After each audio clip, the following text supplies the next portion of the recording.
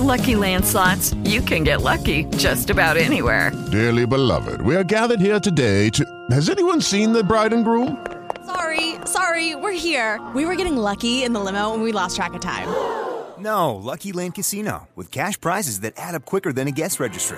In that case, I pronounce you lucky. Play for free at LuckyLandSlots.com. Daily bonuses are waiting. No purchase necessary. Void where prohibited by law. 18+. Terms and conditions apply. See website for details. Blog Talk Radio.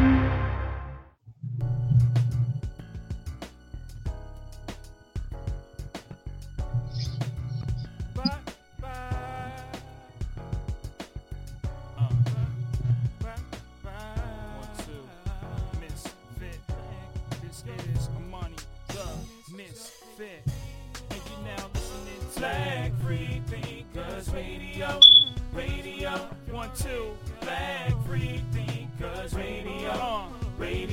Get a mic check. Flag free thinkers radio. You're black, you're free. Then this is the place to be. This is for the black, this is for the free. This is the place where we challenge you to think. So let it be. Here's a slow jam for you radio program with the one and only Miss Kim. Hosting, we live, so open your mind and let your thoughts rise inside. You can decide what is reality and what is out of the dream. Nothing is as it seems, we question everything. I mean literally, think critically of everything you see. Hit us up to speed, here's a digit sweet 310-982-4273. Get a tone to the skeptic, humanist and atheist views. Blackfreethinkers.com is so cool, we got new ideas and thoughts to get into. And you can get it too when you're listening to Black Free Thinkers Radio. Black Free Thinkers Radio. Black Free Thinkers Radio. You're black, you're free. And this is the place to be. You should take this just as a challenge to use your brain, the world where so many are the same. We just won't ever wanna be free. If you're black and you're free, well, then this is your place to be.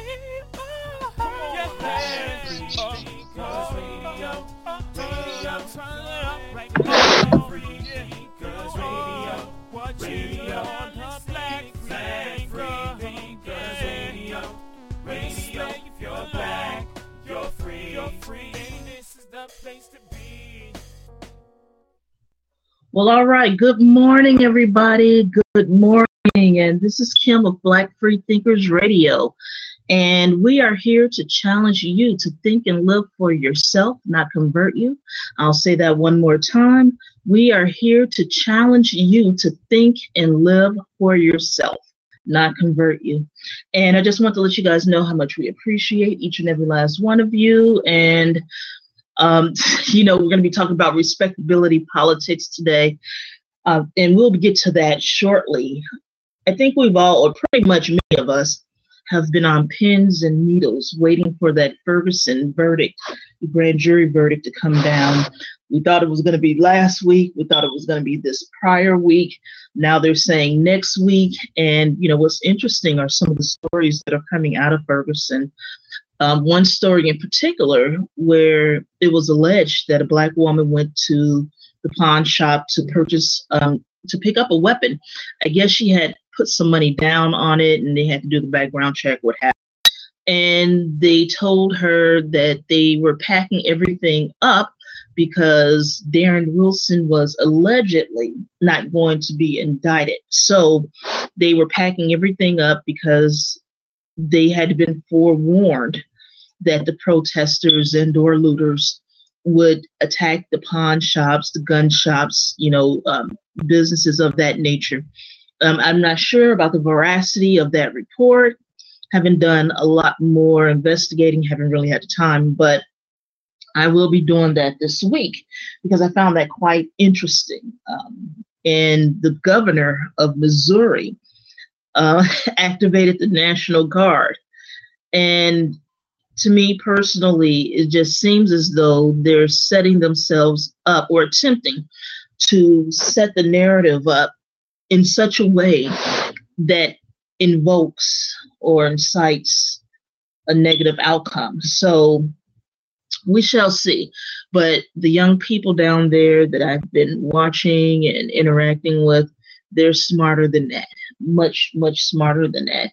And again, as I said last week, some of the violence that took place originally was incited by some young white male anarchists from these college campuses that came over to Ferguson.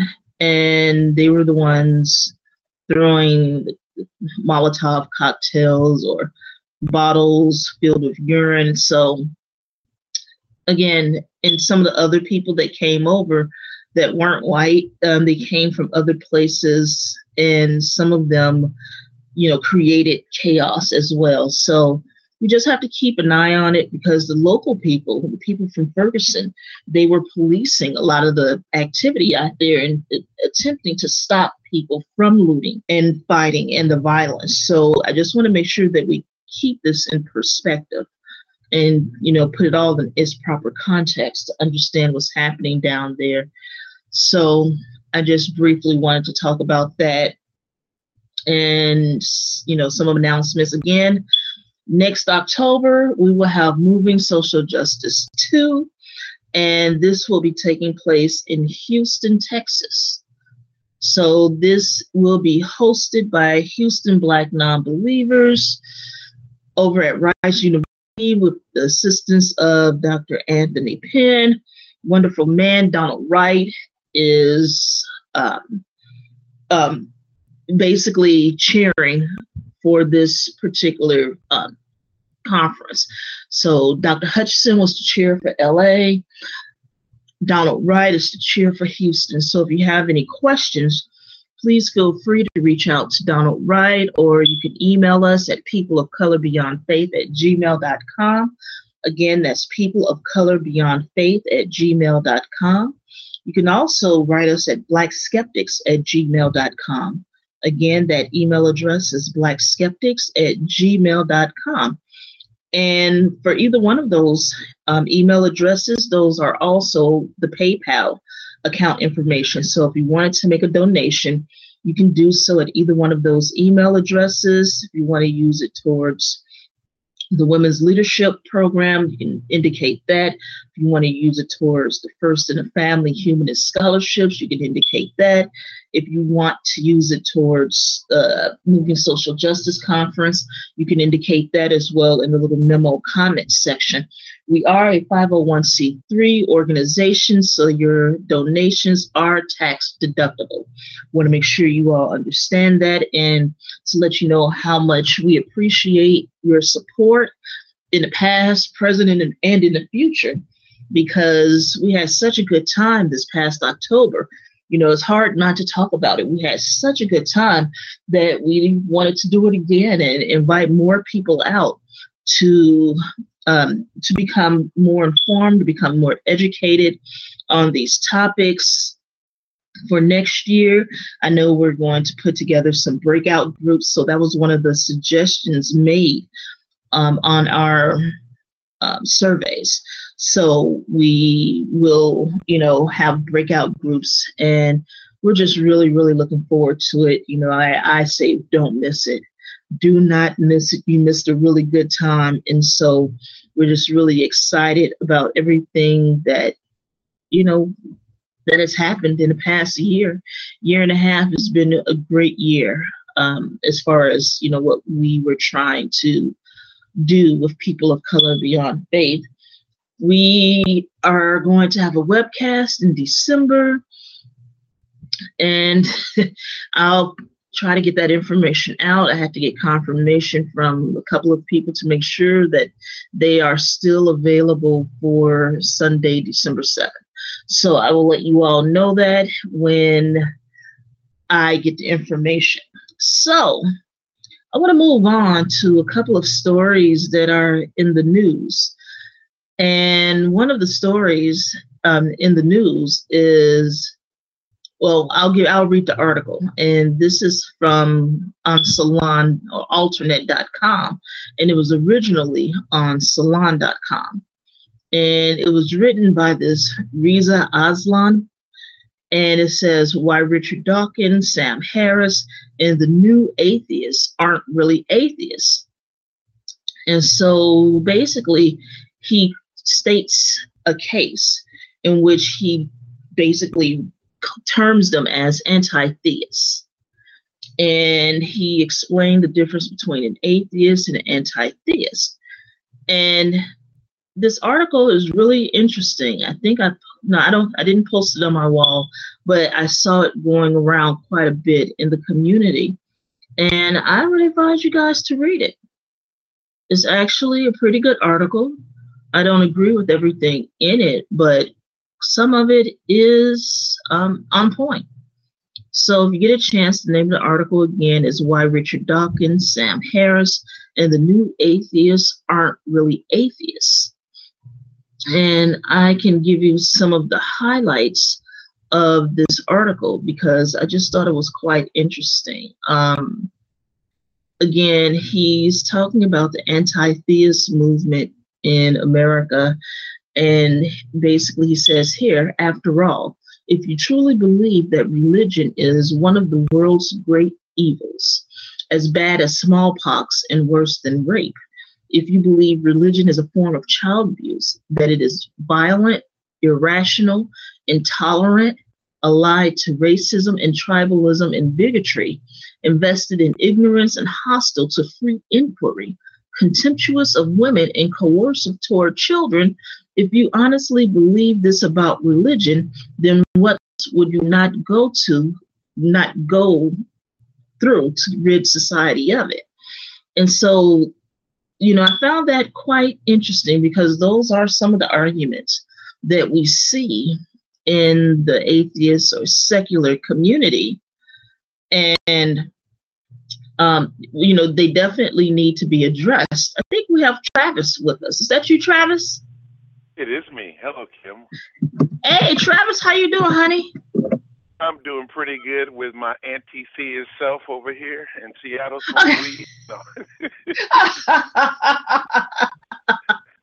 Yeah, did you read that article by Reza Aslan talking about Richard Dawkins? I was just listening to you. Yeah, it's really interesting, how he put this article together. And what's interesting is some of the characteristics that they attribute to anti-theists are some of the same characteristics that I see some of these anti-theists showing as believers in some ways, because sometimes the irrationality, very irrational, intolerant, and with some of these non-believers, they are allied to racism. I mean, when articles come out featuring people of color, whether it's Black people, Latino people, or Native, some of the comments are absolutely horrendous. When American Atheists, Secular Student Alliance, and American Humanist Association, when they put out responses to what happened in Ferguson, I told people, go look at the comments. The comments were absolutely horrendous. Some of the comments that come in through some of our websites, particularly the Black Skeptics Free Thought blog site, they're horrible, because she posted a couple of them, but those were only a few of the nuggets. When I had another website, they would come on and make comments like, you niggers think you're so special, and you always want something different. Why can't you just be like the rest of us? And that kind of plays into the respectability politics topic that we'll be talking about later, because you have people attempting to force you to assimilate to what they want you to be. And so James Baldwin talks about that. He does. James Baldwin talks about that. He does. Where he says, what they're really saying is, how soon can you be white? And he's like, I don't want to be white. I want to grow up, and so should you. So Right. like those. But getting back to your other thing about the whole like atheist, anti-theist thing, and it's very interesting. I saw Ingersoll's definition of agnostic, and Mm-hmm. and it to me seems like somebody today would consider that anti-theist or even atheist. I mean, Ingersoll said, the agnostic does not simply say I do not know. He or she goes another step and says with great emphasis that you do not know. You know what I mean? But that's true. That's true. He continues and says, she insists that you are trading on the ignorance of others and on the fear of others. And she is not satisfied with saying that you do not know. She demonstrates that you do not know. And she drives you from the field of fact.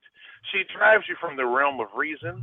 She drives you from the light into the darkness of conjecture, into the world of dreams and shadows. And she compels you to say at last that your faith has no foundation in fact. Robert, how about that? How about that? It really said he, but I changed it to she, just to get with thee. Well, there you go. But what I'm doing here is showing that some of the characteristics that I see the non-believing community pointing at as being religious. The religious can point the finger back at them and say the same thing. Because like I said, the racism in the comments, the tribalism, there's definitely a lot of tribalism over in the atheist community. I noticed in like the atheists or some of the humanists or secular folks, they might be libertarians, and that's too close to being a bigot for me. Okay. Exactly. On some of them, okay. And on the flip side, man, the black religious people have been getting anti-gay and anti-marijuana legalization. Okay, and it's the black people being anti-marijuana legalization is baffling to me because they only arrest us. Okay, and so you're just filling up the pockets of the people who are making profits off prison. Right, but see, this is the thing. Yeah, but the thing about that is about when they made marijuana illegal, it was made because it was a racist policy to begin with, because they always associated marijuana with people of color, particularly black people, and that was part of the prohibition, period. And they made it illegal then. And what's interesting is that now that they're legalizing it, it's still the same issue because it's white men, again, white supremacy, white men that are profiting from it. And you are correct. We are the ones more likely to be arrested, for having marijuana or attempting to purchase marijuana. And from my understanding, that they've released some people in some places where marijuana has been now legalized. But again, you've taken these years from these people. Again, this is on their records, and if they've been in jail, because I saw some cases in which somebody would have like a dime bag or something like that on them, and they would get 10 years in prison. It's absolutely ridiculous. And a lot of these laws and policies are built on racism. Go ahead, dear. You're right. I'm working on a documentary right now. My documentary is titled Weed is Safer Than Alcohol. And in the documentary, one of the ladies says, cannabis is illegal for only a few reasons, and they are racism, ambition, and greed. And nothing has changed in the last 50 years. It's still exactly racism, ambition, and greed. Yeah, that's what if you go, I was going to say, if you go to Michelle Alexander, and when she talks about, what's happening with the penal system, and in particular with marijuana and the legalization of it, she gives a lot of information. So I would tell you to go over there and to look as well. But I have to address something that you said in conjunction with that, you were talking about the Black community being anti-gay. And one of the things that we've been trying to correct on this show is we want to make sure that the Black community, in particular the Black church, is not scapegoated, because that's what happened in Absolutely California. not. No. The white church, Yeah. I was really mad about that. No, they tried to do that with Proposition 8 and tried to act like if black people would have voted for it, it wouldn't have passed, but it was Mormons that had paid for the funding to be exactly. And if what was the number? They did the math. They were saying, well, if all the black people would have voted for it, it would have passed. But wait a minute. But if only 10% of the white people would have voted for it, would have passed. So why are you blaming us? And I agree with that 100%. For me personally, when somebody black is anti-gay, I'm like, hey man, the Klan is anti-gay and anti-black. What, you hanging out with them? That's why, Well, they're recruiting. You know what I mean? Well, they are recruiting. So if you Uncle Ruckus types are out there that want to join the Klan, today is your day. They're recruiting folks. So you know what? We talked about it on Funny to the Moon, Kim, and we think that it's going to work, because if the Klan can fight. If the Klan can find black people who want to only be around black people, then they can be friends with the Klan. You see what I'm saying? Right. If they can find Mexican persons or Jewish persons that only want to be around Mexican persons or Jewish persons, then they're still on the same page of being separate.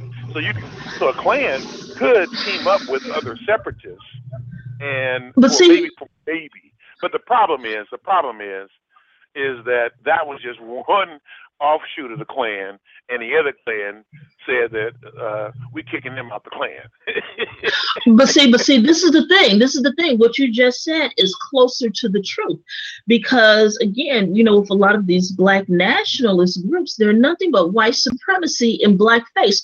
I tell people, if you really want to see how closely aligned these groups are, follow the money. Because basically, a lot of these black nationalists and black separatist groups were initially financed by white racists.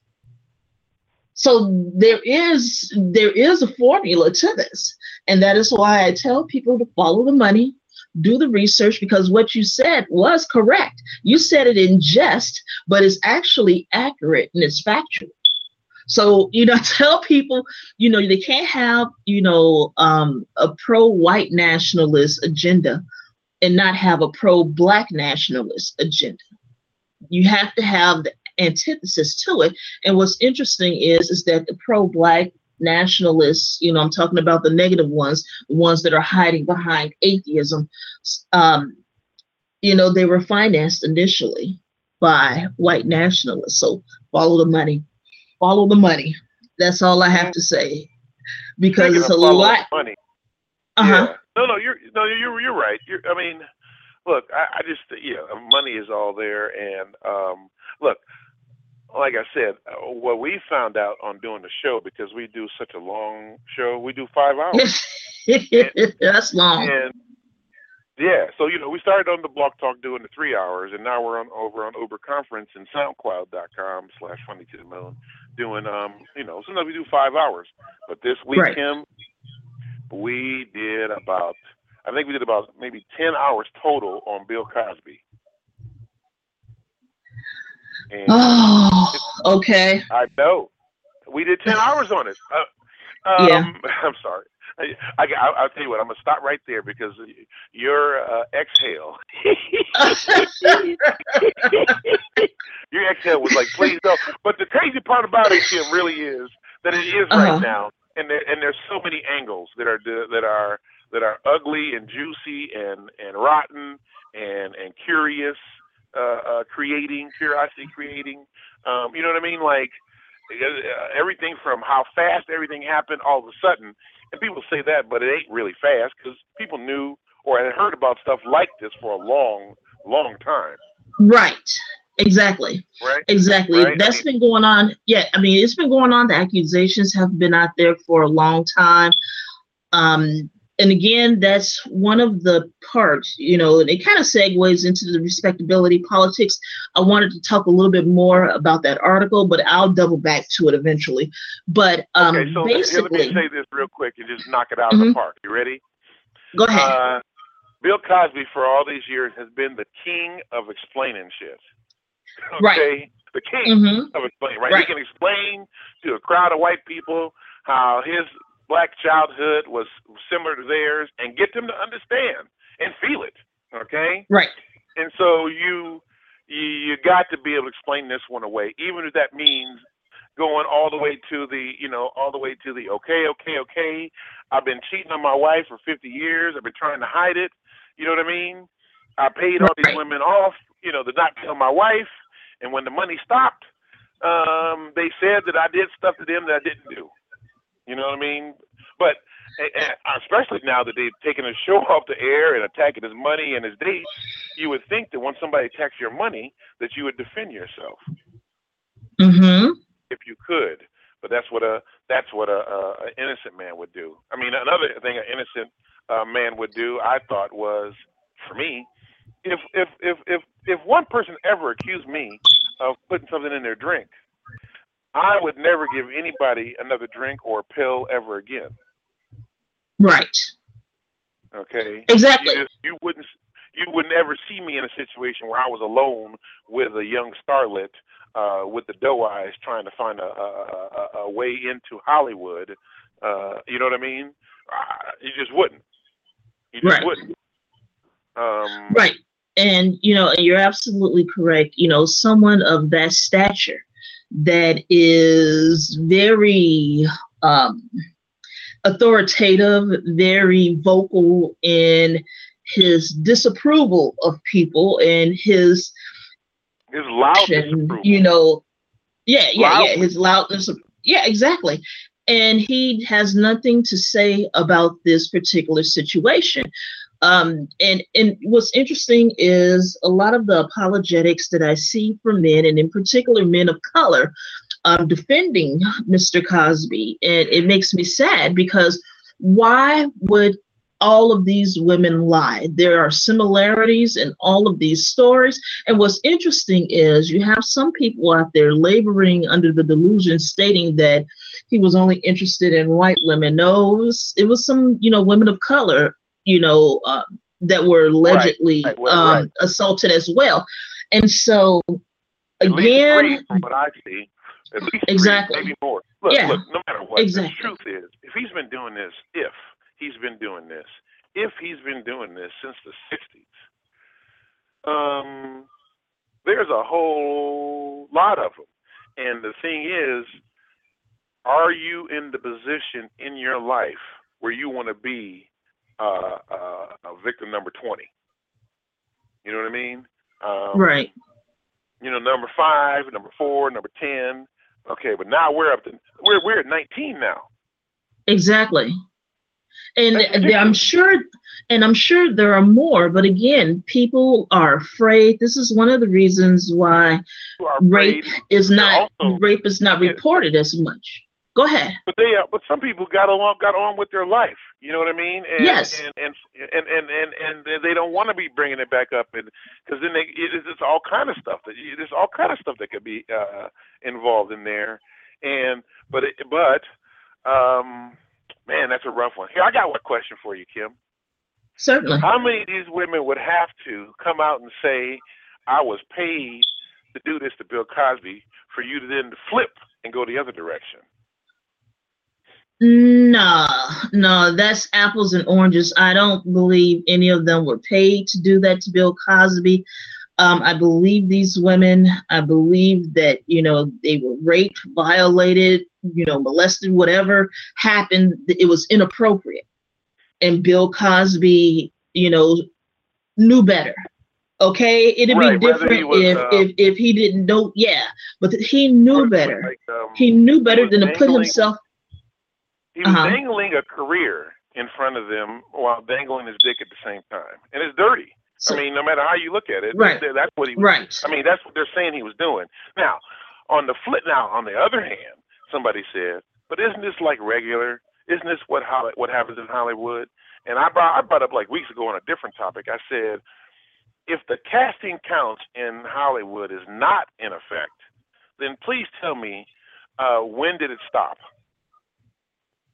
Well, I mean, it's You know? inappropriate all the way around, as far as For the sure. casting couches and, what some people, because it's men and women that have been affected by the casting couch, as an entity itself.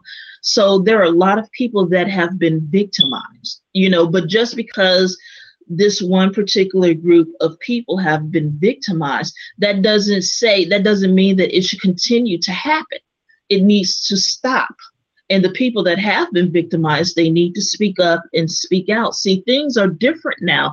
A lot of these women in this particular situation with Mr. Cosby, they said the reason why they did not come out publicly, and some of them didn't even make a police report, was because they felt as though they would not be believed. And even in today's environment, we have a lot of people attacking those women and attacking their character, which is creating a situation in which other women, are afraid to come out, afraid to speak up because they don't want to be re-victimized. And, again, even in the religious community, we've seen these stories, whereas the pastor or the priest or the missionary or whomever, how they victimized people and told these people, or the people believed that nobody would believe them because of the stature, the power, and the privilege of these particular people. And what's interesting is with Bill Cosby and his, abuse of his power and abuse of his authority, for him to turn around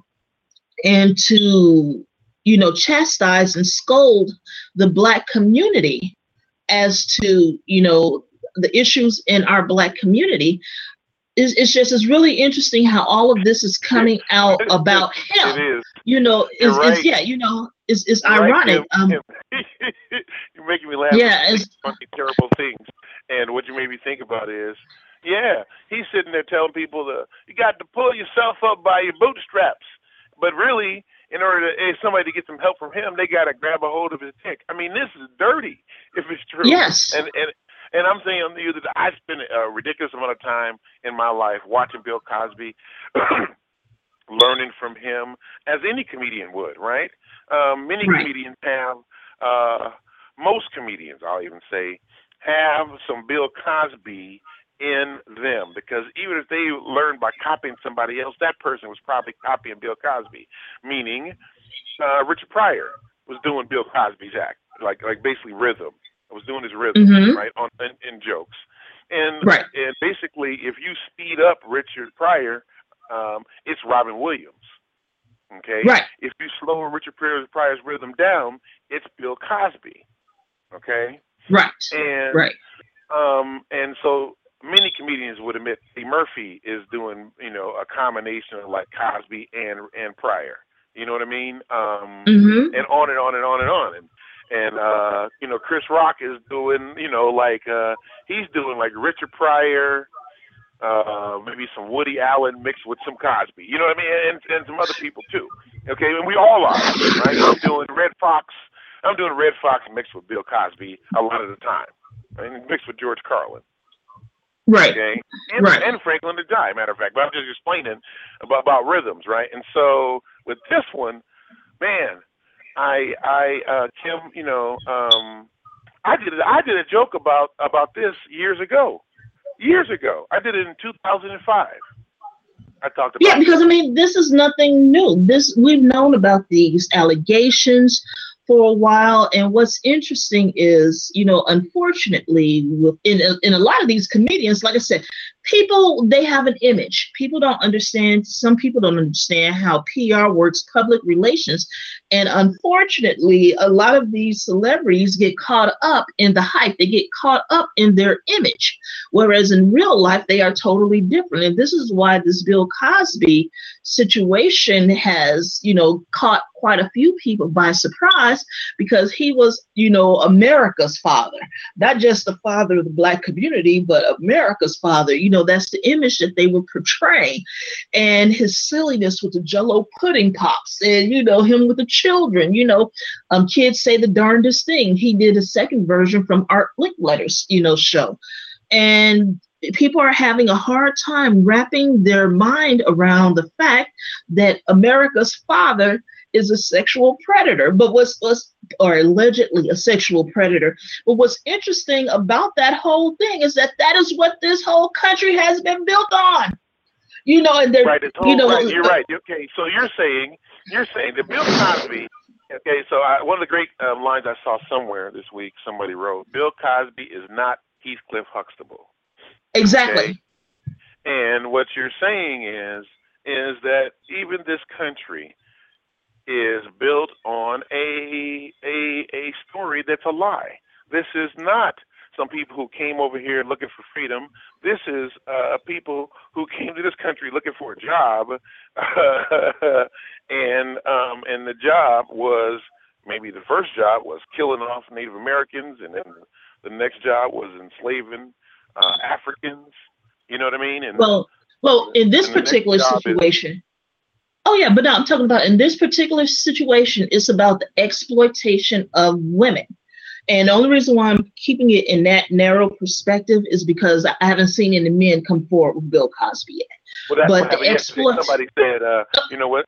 Somebody said there was a Kirk Cameron fake thing that Bill Cosby doesn't a Kirk Cameron, and then somebody who defended Bill Cosby said, well, why wouldn't you believe that? I said, well, I ain't never heard about Bill Cosby and no boys, and I would need, just like with the women, I would need, since I haven't heard Bill Cosby with any boys, and at the time I said there was like 18 women, and since now there's been another one added to it, but I said at the time, for me to believe the man thing, I'd have to see 37 men say that it happened to them. Well, you know, yeah. Oh yeah, I understand where you're coming from, but I'm talking about as far as, I'm talking about as far as the sexual exploitation of women. Yes, the exploitation of women. But Bill Cosby built up so much love points in general that he was able to do that. There was the editor of the Inquirer was on Sally Jesse Raphael like years ago, and he was asked, "Who can you not mess with?" And he said that when they put the Bill Cosby illegitimate daughter on the cover of the Inquirer, it was the lowest selling Inquirer ever. Yeah. Like they had to come back and take them off the shelves. Okay. And so so when somebody tells the victim that nobody's going to believe you because I'm too famous and powerful, whether I'm a preacher, a celebrity, an athlete, the boss at a job, a parent, uncle, you know what I mean? Yeah, it's a beast. It's a beast because I was talking to a woman at one of the stores I go to, and she said that she was molested by a relative, and then and she didn't think nobody would believe her, and then she told a relative about it just recently, and a relative didn't believe her. And she's like, "Well, look, if you don't believe me now, you wasn't gonna believe me then." Right. Wow. Yeah, and that's been happening way too much in a lot of communities. But where I was coming from, as far as the exploitation of women, I'm talking about even when, you know, the Pilgrims or whomever, when they came to this country, you know, they were raping the Native American women during slavery. You know, the African women were being, you know, raped and abused and misabused, and that continues on to this day.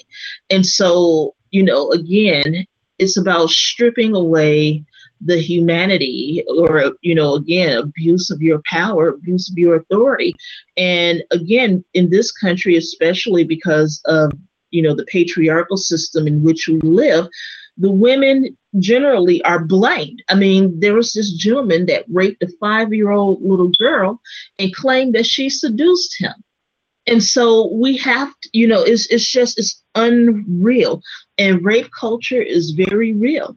And unfortunately, you know, with Bill Cosby's image, you're going to have a lot of people out here defending him and not believing it. You have some people in the community, ironically, who are saying that, oh, well, let's wait for all the evidence before we judge Bill Cosby. But yet they're the main ones out here screaming about Darren Wilson and what's happening in Ferguson. They don't want to wait until the facts come out in that. You know, they just know that this is what has been happening to, you know, people of color since we were brought to this country. But why is it so hard for them to believe that somebody that they respect, a public figure that they respect, why is it hard for them to believe that that person could possibly be a sexual predator? And what's unfortunate in, our community, the Black community in particular, is when a lot of these men are accused of this, a lot of people in the community circle the wagons, in particular Black women, in defense, because for Black women, let's say down at Spelman College in Georgia, which Bill Cosby just gave a shitload of money to, Spelman College, it was a young woman that attended that college who was raped by several men from Morehouse. And when she tried to come out publicly, people blamed her. And a lot of victims, and what a lot of Black women are taught, we are taught to not say anything, to silence ourselves, to keep it to ourselves, because we don't want to take a Black man down.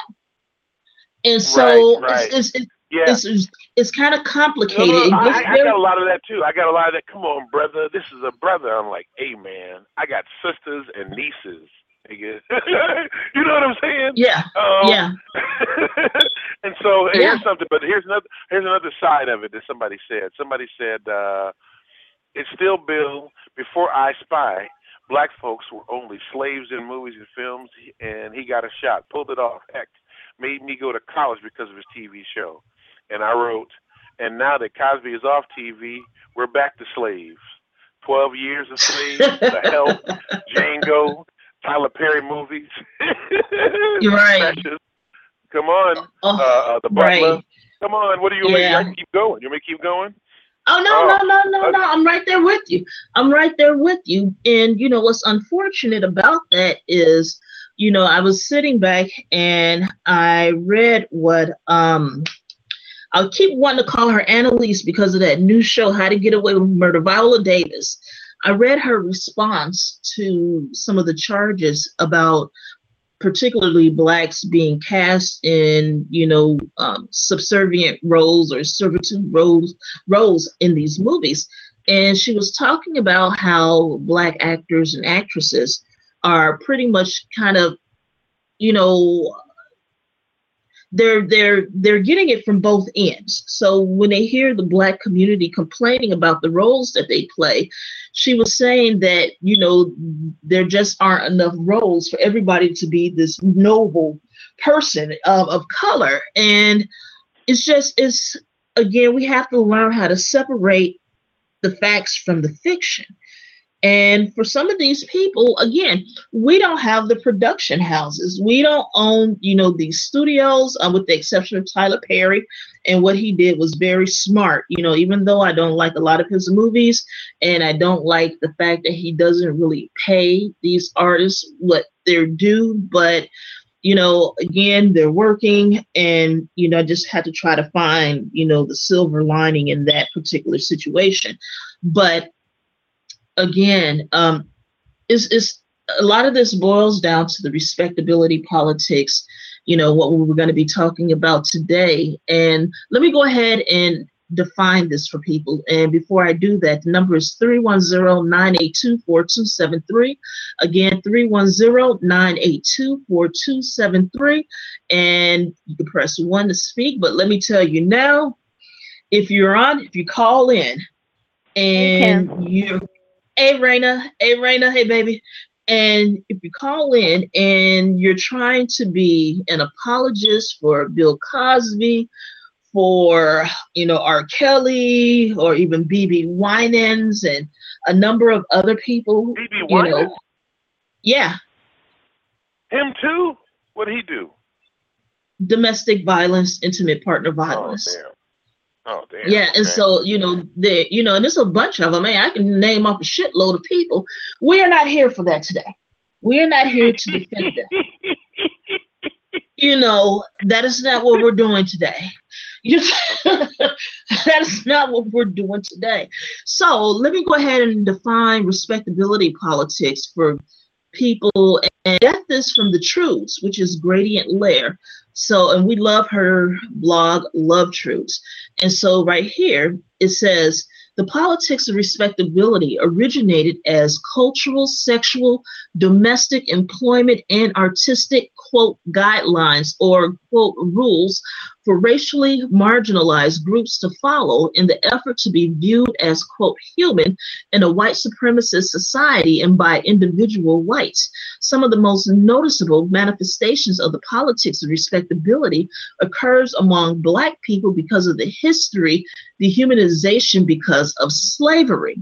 The politics of respectability implies that recognition of Black humanity has to be, quote unquote, earned by Black people by engaging in puritanical behavior as approved by white behaviors that whites themselves don't have to engage in to, quote, prove humanity because of white privilege. They're always viewed as, quote, the default human, end quote. Okay? Mm-hmm. And so that is Trude's definition. And again, we're going to take it back and put it in historical context. And this here, I'm reading from jhu.edu, and it's talking about Evelyn Brooks Higginbotham. And they said she first coined the term, quote, politics of respectability to describe the work of the Women's Convention of Black Baptist Church during the Progressive Era. And this is from her book, Righteous Discontent, the Women's Movement in the Black Baptist Church, 1880 through 1920. This is Evelyn Brooks Higginbotham. Okay, so I want you all to know where this came from.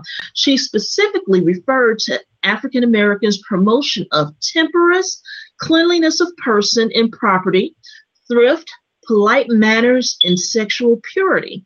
The politics of respectability entailed, quote, reform of individual behavior as a goal in itself and as a strategy for reform, end quote.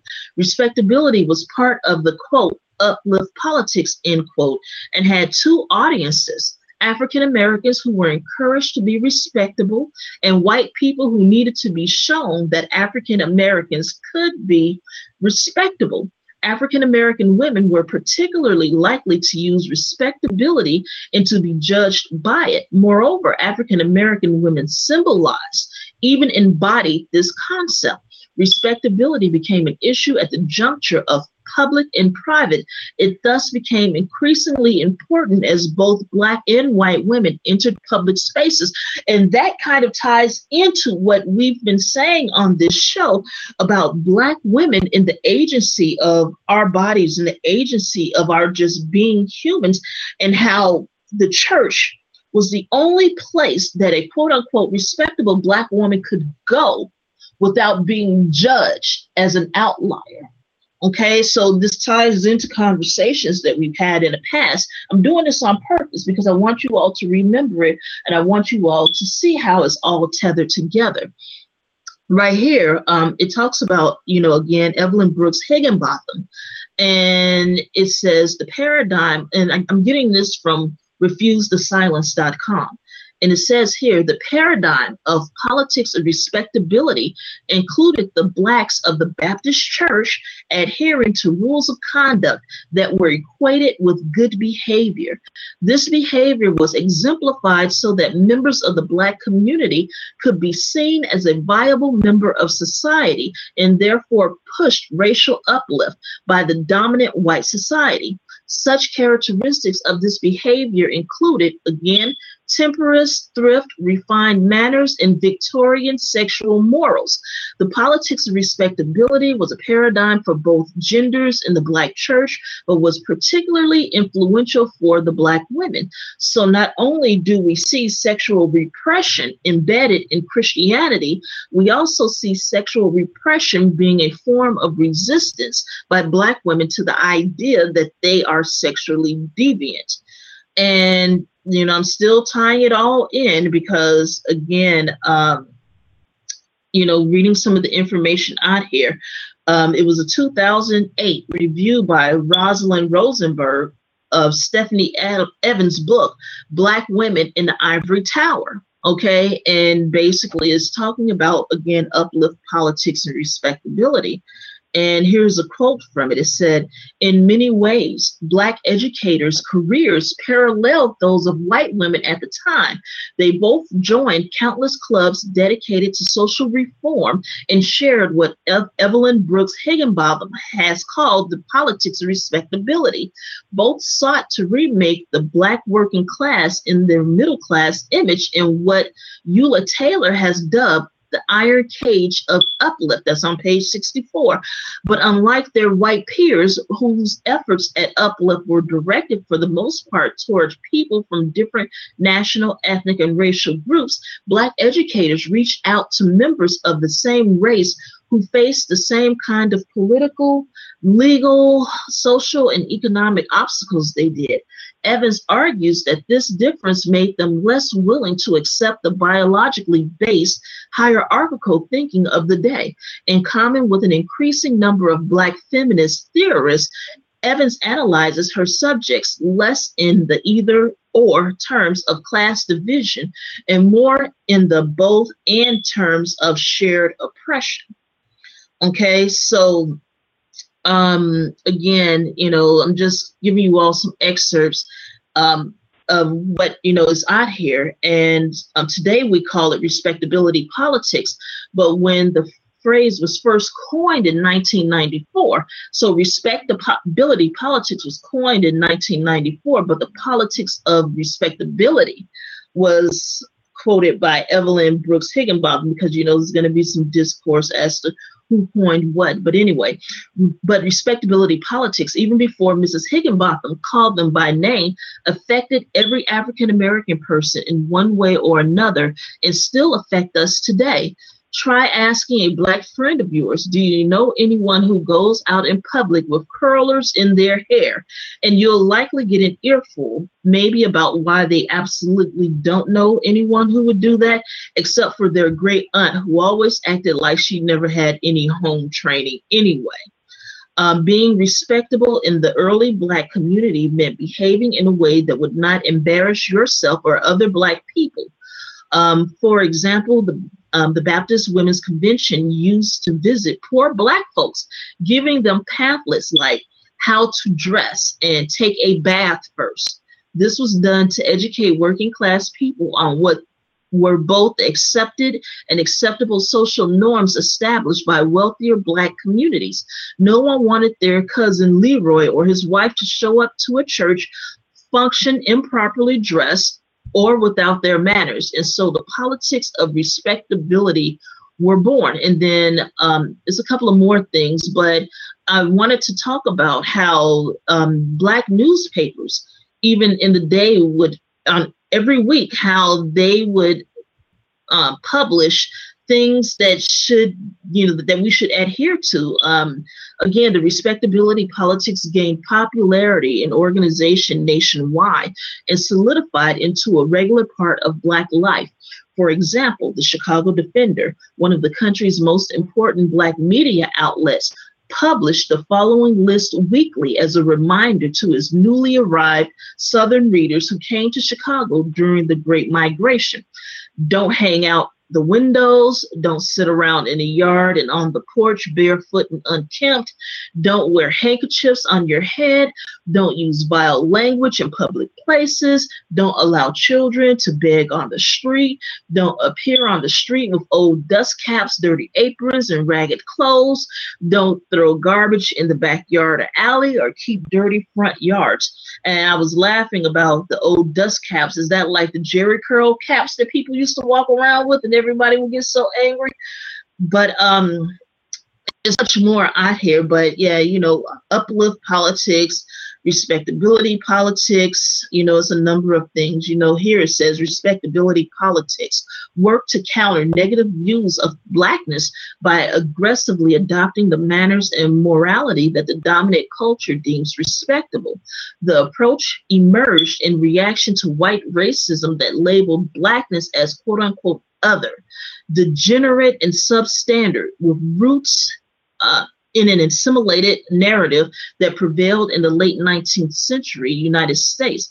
Black activists and allies believed that acceptance and respect for African Americans would come by showing the majority culture, we are just like you. And that ties into what we talked about several weeks ago when I was talking about Booker T. Washington and his respectability politics and where some of this came from. And even, W.E.B. Du Bois participated to a degree in respectability politics, but it's interesting how all of this came about. But anyway, I just want to open the discussion, and I wanted to make sure that people on the other end understood what respectability politics happens to be, and the definition of it, and how it's applied now, and the impact that it has on people of color, and why we need to confront it. Raina, did you have any input? Yeah, I was going to say that Chicago Defender is still engaging in the respectability politics, as far as I can tell.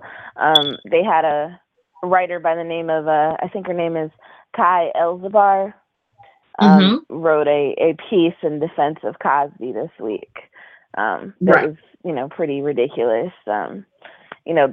Basically with just why are they coming out with this now and all this other stuff, and it's just a bunch of foolishness. But yeah, she's right about the Chicago Defender. I mean, in college, I had an opportunity to look at some of the archives that we had at Morgan.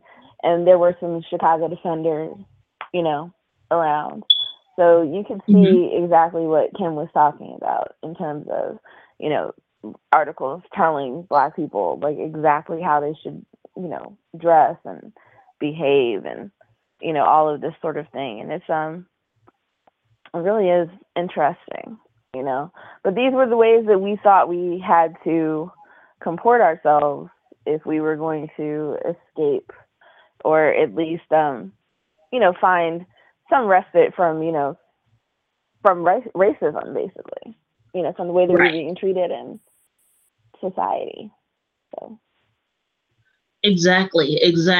And, even with this situation with Bill Cosby and other, notables out there that are, being scrutinized, there are some people in the community that feel as though the whole community will suffer because of the actions of one individual. And again, what's unfortunate about that is with, mainstream America or white people, they are judged primarily on an individual basis.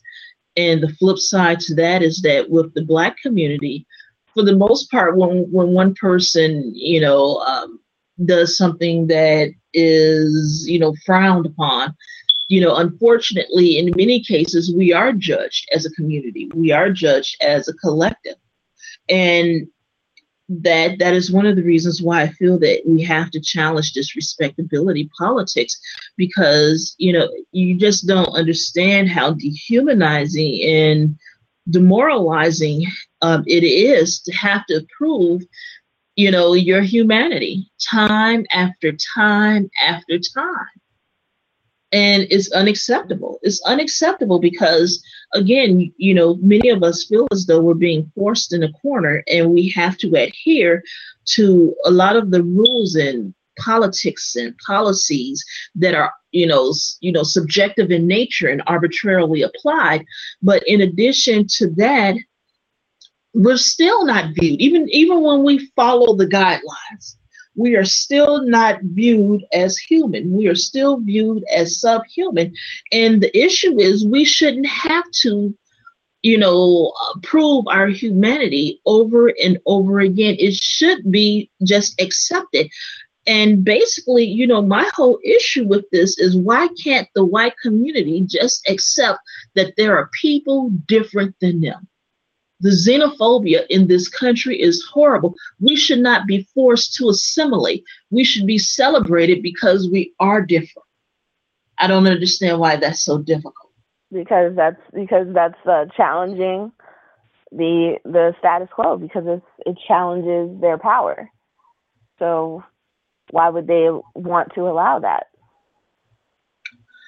That's true. It challenges their power. It challenges their authority. It challenges them being the center of everything. So it's interesting because, again, last week on the show, I talked about how, atheism, secular humanism, even Black nationalism, all of that is built on white supremacy. And it is. And, and what we mean when we say that is the center of that is whiteness. And what's so interesting, about the Black nationalists, and people say, how is that built on white supremacy? White supremacy. They're talking about Black people this and Black people that. But if you notice, they're always talking about how, Black, number one, they make up facts. They make up so-called facts. Just watch Hidden Colors 1, 2, 3, 4, 5, 6, 7. And they make up facts. But again, everything that they profess is in reaction to something that was done or said by white people. So again, it's still based on white culture. Go ahead. Right. It's not all just a reaction in terms of just opposition either. It's a lot of their core beliefs are based on white supremacy in terms of culture, in terms of patriarchy. So if you notice, it's white, while they might challenge, white people in terms of being in charge, they don't necessarily challenge, the traditional family structure as prescribed by white supremacy. They don't, challenge capitalism necessarily. They don't challenge, all of these other sort of oppressive systems, the class system. Even a lot of them don't even challenge the class system. Right. And just the idea that some people should be treated better than others just based upon where they fall in terms of class. So you have to be, cognizant of these sorts of things. So. Exactly. And the reason why they don't challenge it is because they want it. They want the same power. They want the same privilege. They want the same money. So they can't challenge it in that respect because, again, one day they feel that they will have that, which to me kind of parallels what we've been talking about with religion, and namely the prosperity gospel. You have poor people voting against their own interests, poor Black people and poor Latino people voting against their own interests, and saying, well, they're going to vote Republican and vote against tax hikes because one day God is going to make them rich.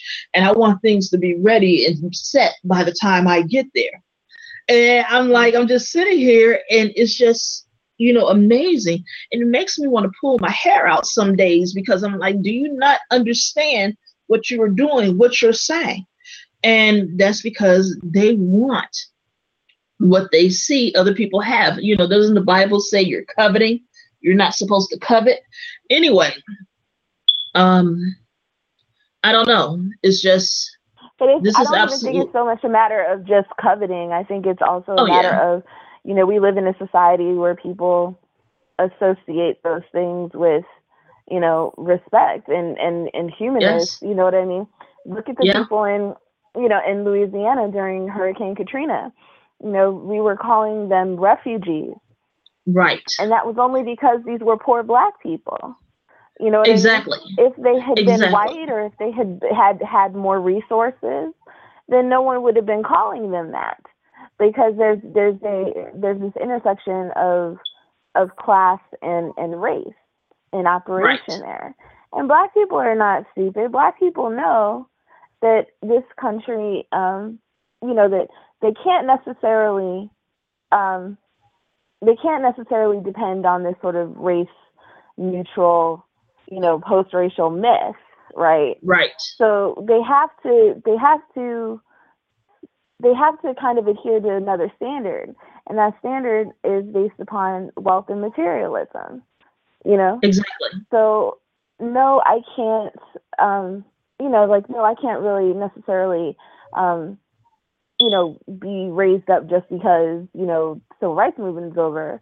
But, maybe if I, add a few, trinkets, buy a new car, you know what I mean? Mm-hmm. Buy some Right. really nice clothes, you know what I mean? Maybe Right. I can, I can recover, you know what I mean? At least some of that Right. privilege, or at least, have people look at me like I'm a human being, Exactly. Because I have, I've talked to people and they say I may not be rich, but I'm going to look that way. And yeah, I mean, look at the way we treat homeless people.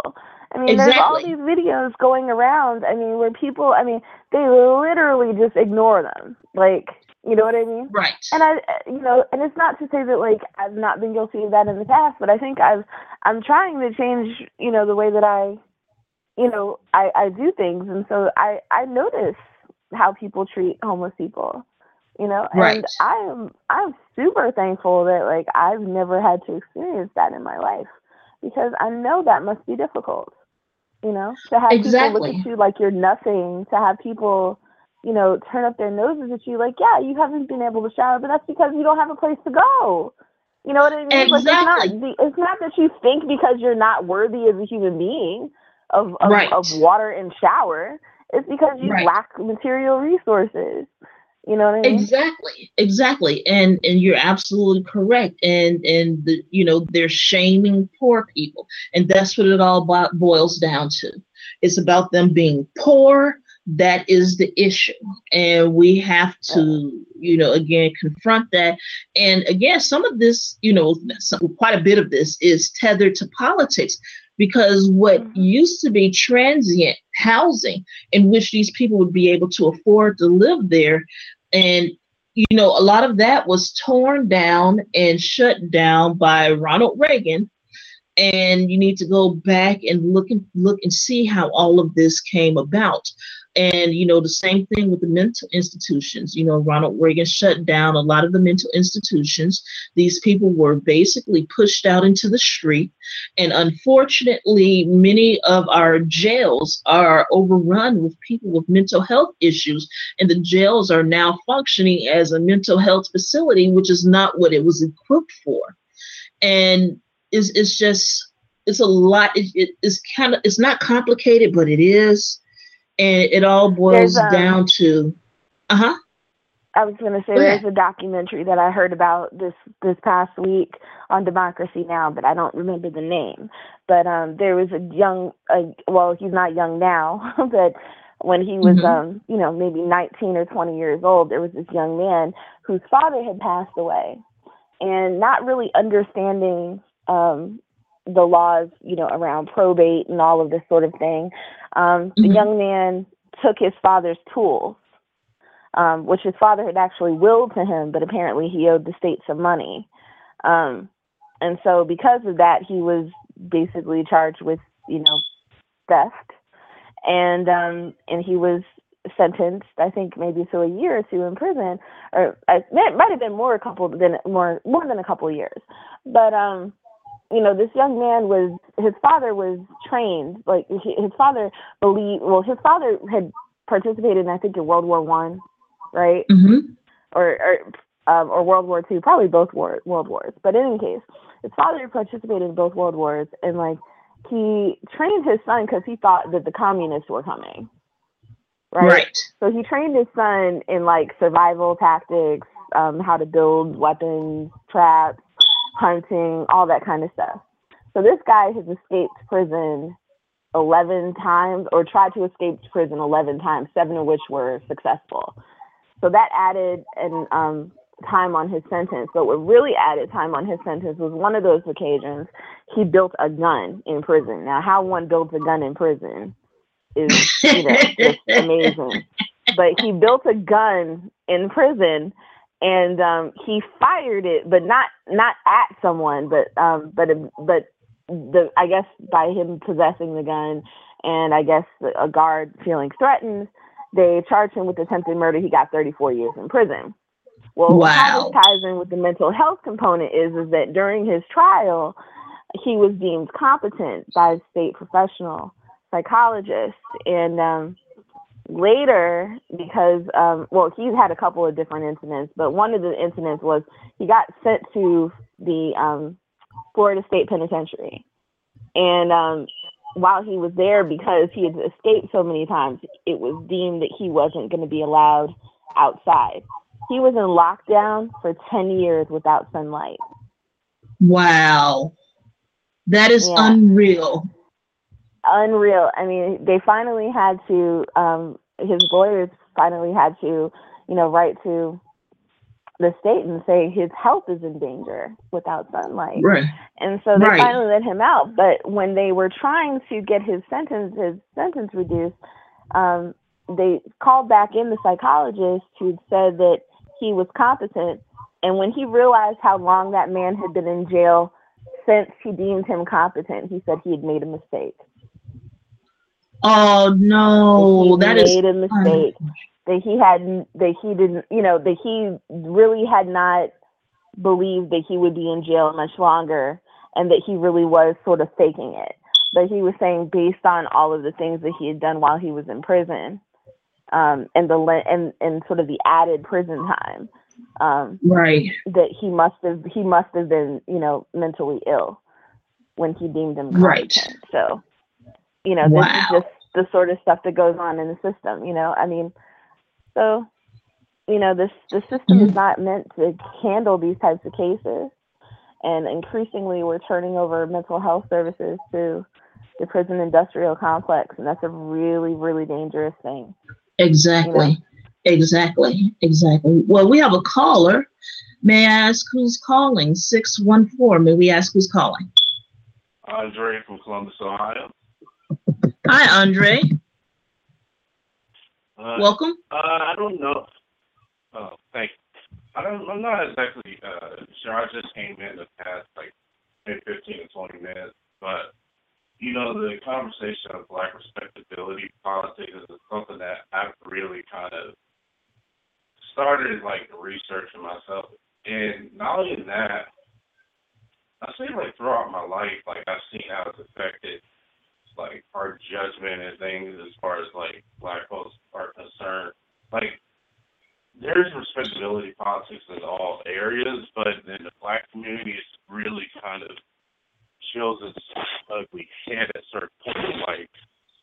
You mentioned the Bill Cosby situation 10 years ago, but also, I don't know if you mentioned this, but our Black elite, in one in particular, Barack Obama. Barack Obama, when he does his whole, whenever he speaks to Black audiences, it's sort of the same nonsense being spit out. Right. It's the whole thing of pull your pants up and need more Black fathers, even though there's a study by the CDC that Black fathers are oftentimes more involved than exactly. Believe. It's funny because the same study by the CDC that I tried to talk to my mother and my sister about, and they don't want to believe it because they figure, our own experiences, what we believe in, and that can't be true. Black men don't necessarily take care of business. And I'm sitting there thinking to myself, well, this is by the CDC. This is by an organization that does the work on this. And they said, no, well, because we don't trust what CDC says. So they created a polar something. But it's problematic because you don't necessarily see what's going on. You don't understand the white supremacist nature of what you're doing. Right. I think people tend to think, look, whenever I hear someone say, pull your pants up, they might think that, you need to carry yourself in a respectful fashion, and I understand where they're coming from. But it kind of seems like there's this whole thing of, the whole issue with Black men need to pull their pants up. The whole thing with the Chris Rock bit, the niggas versus black. And it's kind of like, I guess people kind of feel like, well, you're making us look bad. You know, they even cite the fact that the civil rights movement, you know, dressed up in their Sunday's best, and, you know, they had to do all this to gain respect. And somebody mentioned that to me. And I said, really think about that, though. Why is it that they had to dress up in suits to be respected by a society that did not respect them? Fundamentally disrespected them at every turn, just to show that they were human. Right. Like I don't think that there's a lot of people that really examine the whole role of respectability politics. They even, like you said, with the hidden color. Like my grandmother and my mother told me about this movie, and I hadn't heard about it. Then when the movie came on, I said it showed, you know, Tariq Nasheed's name, and I was like, that thing looks familiar. And then I seen his face, I'm like, oh hell no, man! Like the pimp though. I was like, come on, man. I don't have to sit there and tell him like, yo, man, I don't think you realize like this dude is pulling hustle. You know what I'm saying? Like if you look at the whole thing, there's a part in the hidden colors, I don't understand. I don't remember which one. But they somehow linked it to the prison culture. And I'm sitting there thinking, like, did you just basically try to tell black men to pull their pants up if you use the homophobia against them? Is that what you're doing? Right. Like, come on, man. Like, that kind of stuff just kind of pisses me off. Like, we don't understand the games that's being played on this. See, another thing that respectability politics did, even in Ferguson, you got people urging people to be nonviolent. Like, you know, we like to, you know, ask for peace and, you know, just, you know, protest peacefully. Why? And I'm not saying that I'm for or not for nonviolence, but it's kind of like, I understand the anger that's in the air. Like, you know, if you want to do nonviolence, that's fine. But I also understand the feeling of helplessness. Like, no one cares about your situation until a window gets broken or a business gets burnt down. You know? Yeah. Right. Oh, yeah, no, definitely. And Black elites, you know, play a major role in respectability politics. That's why, you know, it's important that, you know, we understand, you know, how it's built and the impact that it has on our lives. And you're correct. I wanted to say something about the Ferguson I don't mean to cut in.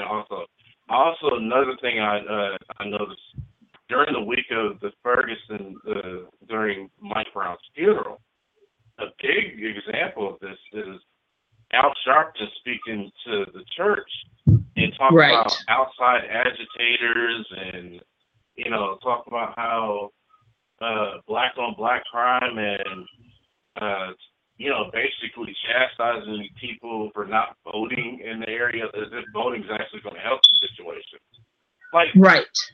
Like, how dare you come to a community that's already had to deal with, like, a shocking experience the way that played out. Well, I will say this. I don't really like or stand or really, I don't really care for Al Sharpton at all, to be honest with you. But he is correct when he says that people need to vote, particularly in Ferguson, where the majority of the population, over 70% of the population, is black, and like virtually none of their representatives are of color. You know what I mean? Where the police force is 6% African American in a community of over 70% African American. And in their case, voting would help. The problem is that the voting laws, especially in terms of like early voting and, you know, voter ID and all that type of stuff, are against them. You know what I mean? And so that needs to change. But we also have to do our part as citizens to, that's just a very simple thing that they can do. I'm not, protesting and all of that is good, but you also have to have the right. I mean, look at their mayor. Their mayor is literally on television telling people that there is no race problem in Ferguson. Exactly. That's right. He is literally on television saying these things. He is literally representing the community to be a primarily middle-class community of Black people who don't really see any racial problems. When the facts on the ground prove otherwise, there's an average of 3 warrants per household. The poverty, poverty and joblessness is high. A lot of those stores that are boarded up, some of them are open, but a lot of them are closed and have been for a very long time because there's very little economic development going on in that area because it is primarily Black. So we have to make, recognition of those facts. But I also wanted to say in terms of Ferguson, one of the things that troubled me about the whole Mike Brown situation is the way that sometimes we feel the need to focus on on someone going to college, you know what I mean? Right. Or having a particular job or whatever in order for them to somewhat be humanized. You know what I mean? Because Mike Brown was a human being, whether or not he decided he wanted to go to college or not. It's just he's a human being. He shouldn't have to go and get a bachelor's degree or an associate's degree or whatever in order for someone to recognize him as a human being. So I had a problem with that because even if Mike Brown was a thug, he is still a human being. Exactly. You know what I mean? And he has every right. He has every right to live. You know what I mean? As long as he's not, in the midst of killing somebody. You know what I mean? Like you have no right to shoot him. You know what I mean? Exactly. You're absolutely correct, and that's why we're confronting it and we're giving people examples of respectability politics. And, the situation with Ferguson is what a lot of people don't understand is that Ferguson is just a microcosm of this issue. The issue whereas the fines and the fees that people of color, the Black people in that community are paying is being paid to disenfranchise them, is being paid to uphold white supremacy because, again, the majority of the people that work for the city and county, they are white. And these fines and fees pay their salaries. And it's not just Ferguson. This is happening all across the country. And, this is why we're bringing it to your attention. We want you all to look at where you live. What city and what town you live in, and look to see how the fees, the fines, and these violations and the money, the revenue that's generated, all of that money goes back into the city or the county or the state. Now, who benefits the most? They won't look like you or me. So, what's happening in Ferguson is extremely important because it can have an impact across this country, which in turn will impact people in other places because people in Africa, people in Holland, people, Black people in Germany, Black in Africa, a lot of these people in these different places look up to African Americans. They look up to Black Americans. And you're seeing more people stand up, and the Africans were telling us that when they were fighting against apartheid, that they were looking to see what was happening over here in America and our fight against the Black codes, our fight against Jim Crow, during the civil rights movement, how that inspired them to go out and to protest even more. What happened most recently, Black people in Holland, the Black Dutch, Afro-Dutch people, they went out and they protested against Pete. What's the name of that thing? Pete. I know it's Pete something. With the black face. Like Black Pete. Yeah. Or Swarthy Pete or whatever they call him. Yeah. So Black Pete, Zwarte Pete, but the Pete person, with the black face, they were out there protesting, whereas in the past they complained about it, but now they're out there protesting because they're standing up for their rights. They actually marched for Ferguson.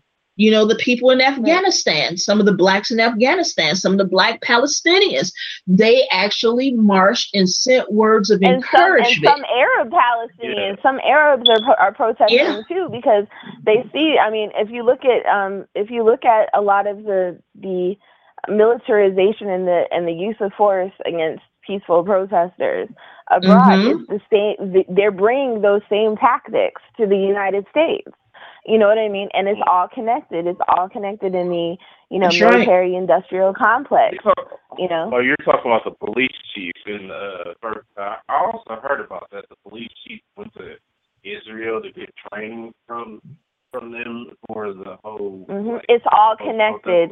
Exactly. A lot of these military professionals, when they leave military service, are going into the security industry, and as part of their work in the security industry and consulting, they're consulting police departments to basically treat citizens as enemy combatants, and that is not, and that's not okay.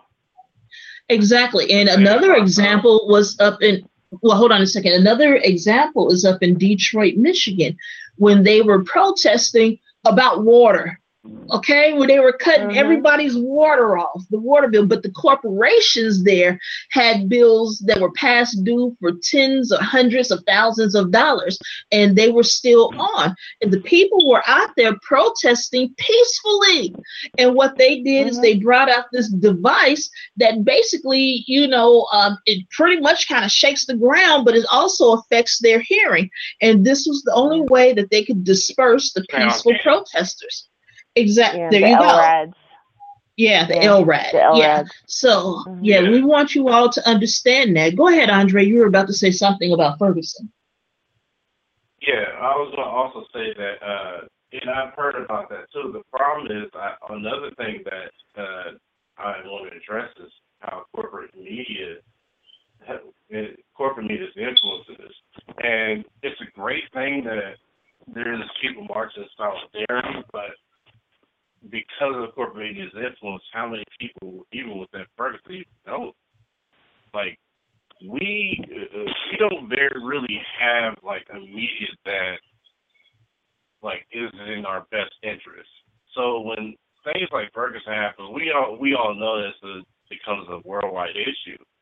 But I think that there's also another, problem of, just not knowing, like, there's a lot of people that don't know that about the whole issue of the police chief going to Israel to get, to get trained. There's also people that don't even know about the LRAD, that don't know about, like, the military-industrial complex's role in all this, that don't even know that the reason that, the helicopter, like, you remember that that they basically banned airspace from Ferguson. Right. And why that happened was because that the FAA did not want the media looking at what was going on, and the media complied. What's also interesting is I remember I forgot this guy's name. It was a white guy. And it was the same thing that Christopher Dorner did. And this is how even racism even plays in crime. Like, it happened this year. He went on a killing spree against cops, right? The guy, I think, either got shot in the leg, but he also got arrested. The thing about what happened with Christopher Dorner, like, they basically used drones to catch him. They set the cabin on fire, and I'll argue that they both deserve either a trial or at least to be in prison, but that even goes into play.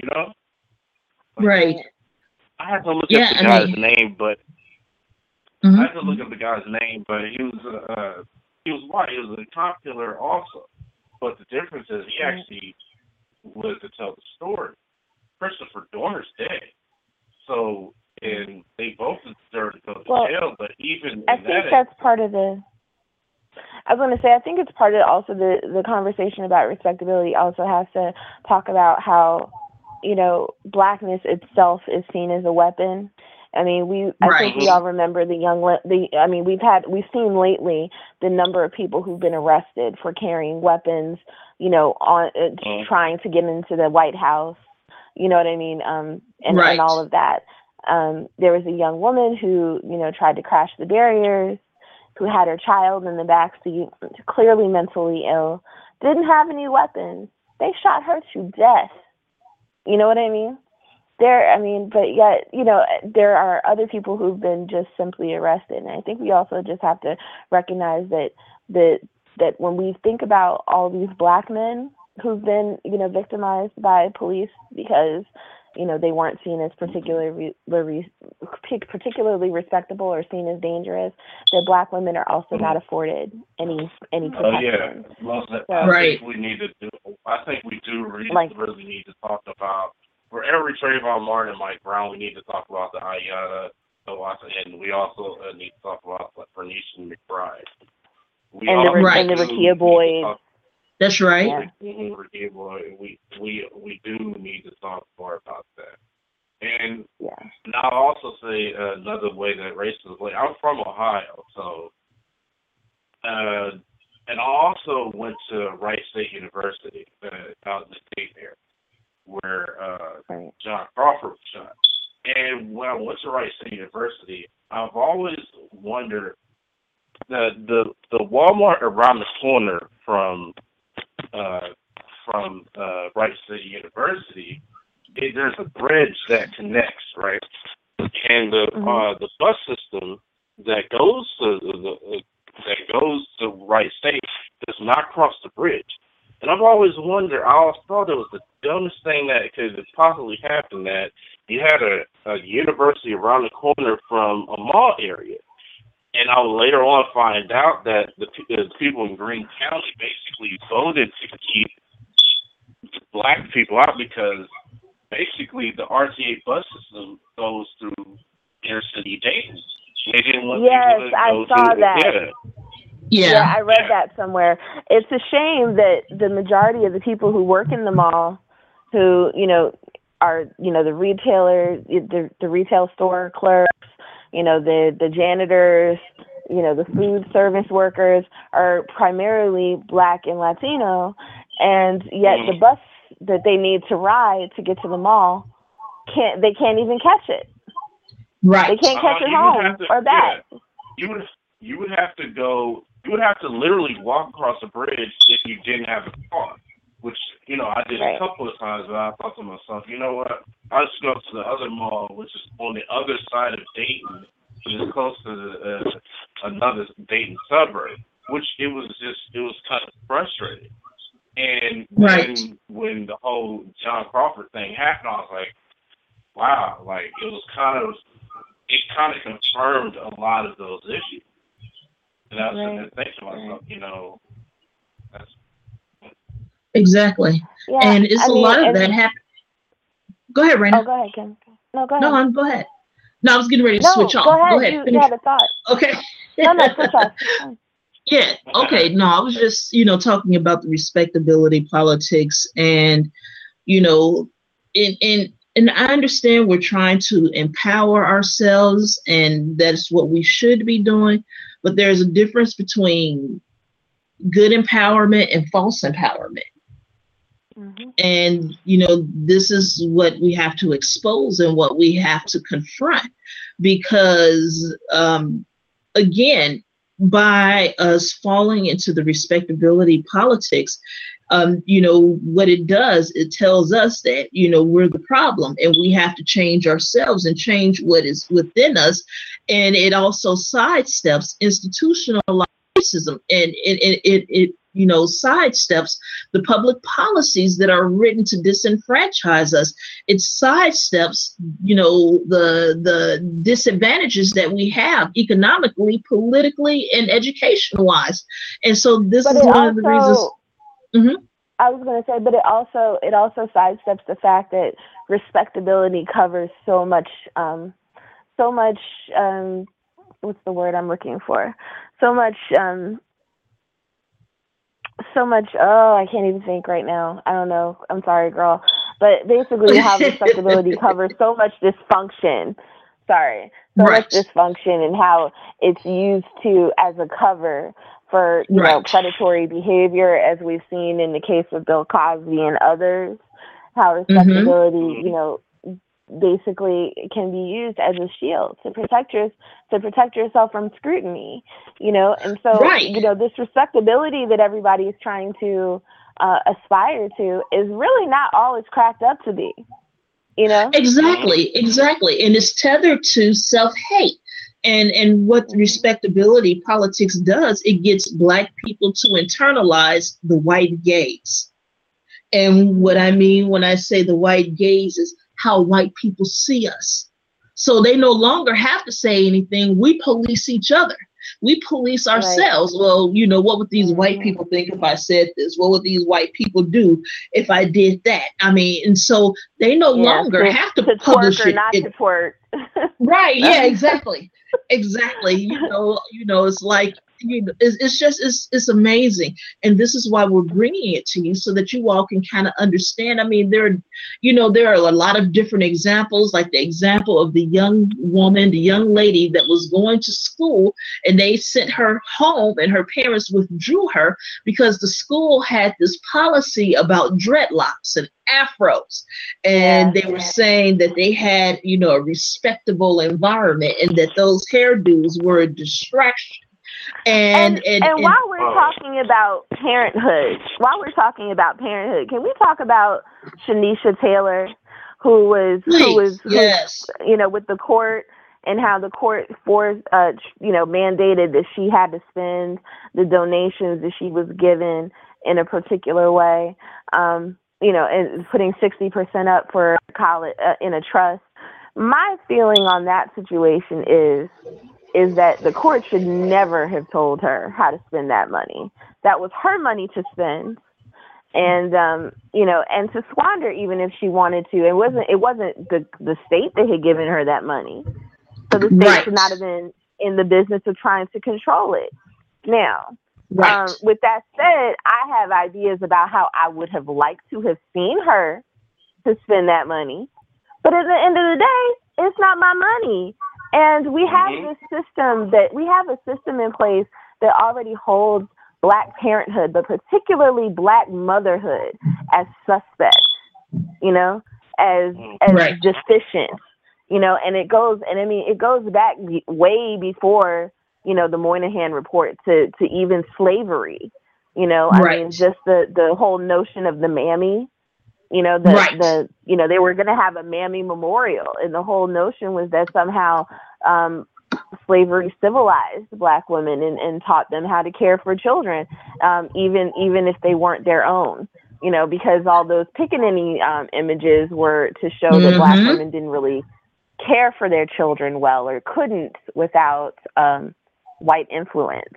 You know what I mean? So exactly, and the memorial that,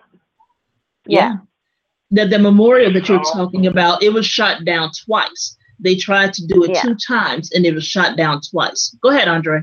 Right. Yeah, I also wanted to talk about also the one of our institutions that in the Black community, HBCUs. I think they also play a role in how respectability politics plays. Like, particularly some schools have dress codes. I don't. Oh yeah. I think it was Hampton that it was a Hampton system that basically banned people from having dreadlocks. And it was and Morehouse has a policy on men's dress too. Yeah, I saw that too. Yeah. Basically, they're targeting gay men with that. And I had to talk to people all the time, like, yo, listen, this type of stuff is dangerous. Like, you don't understand the role that it plays, like the white supremacist nature that is ingrained in it. And I think that a lot of people, when you tell them that, you're attacking their morals. And another thing, I'll say that, and I want to ask both you two, do you think the whole issue of respecting your elders also comes into play, where we kind of have this need to, basically our elders are are sacred. Like, we shouldn't criticize them. We shouldn't critique them and how their views have also played a role in this. Because, you know, Bill Cosby is just one of many. Yeah, people. It's a way of basically it's about power, right? It's about sort of it's about authority. It's about hierarchies, right? Exactly. And it preserves these sorts of hierarchical systems that, you know, disenfranchise people. So I can't speak out against this person because they're older than me, you know? Right. And particularly if that person has money and power, as Bill Cosby does. You know what I mean? It goes double for him, you know? Oh, yes. Exactly. And so, yeah, and it's interesting because, you know, we're taught not to speak back to our elders. And again, they'll pull out some scriptures on you saying you are to honor your mother and father, but they forget the one that says, do not tempt your children, do not provoke them, you know, and it's interesting, but yeah, it's so much that, you know, we have to cover. But I wanted to go back to what he said about the hair of that Hampton, because I wanted to say that that also while there are these policies that are strict about certain hairstyles that are acceptable and unacceptable, that even within the natural hair community, which is growing, you know, for Black women, there is a tendency to deem certain curl patterns and certain types of natural hairstyles as more respectable than others, or more acceptable than others. You know, even within the natural hair community, where we saw a lot of women sort of in the tradition of Madam C.J. Walker, you know, coming up with their own sort of, you know, health and beauty, you know, regimens, that now we're starting to see those co-opted by a lot of mainstream corporations, whereas the styles were kinky and, you know, natural and, you know, whatever coils. Now they're trying to call it multicultural curls. Exactly. You know what I mean? And they're sort of representing the natural hair community with a standard that most of us don't fit as Black women, you know? So it's just something that I thought I would throw out there. Oh, yeah. And one thing, you know, with the respectability politics, you know, basically, I feel what it does is it basically thwarts our efforts to challenge the barriers that we have to deal with in American society. And basically, it you know, it challenges our ability to challenge, you know, the status quo, and it kind of forces us back into subjugation.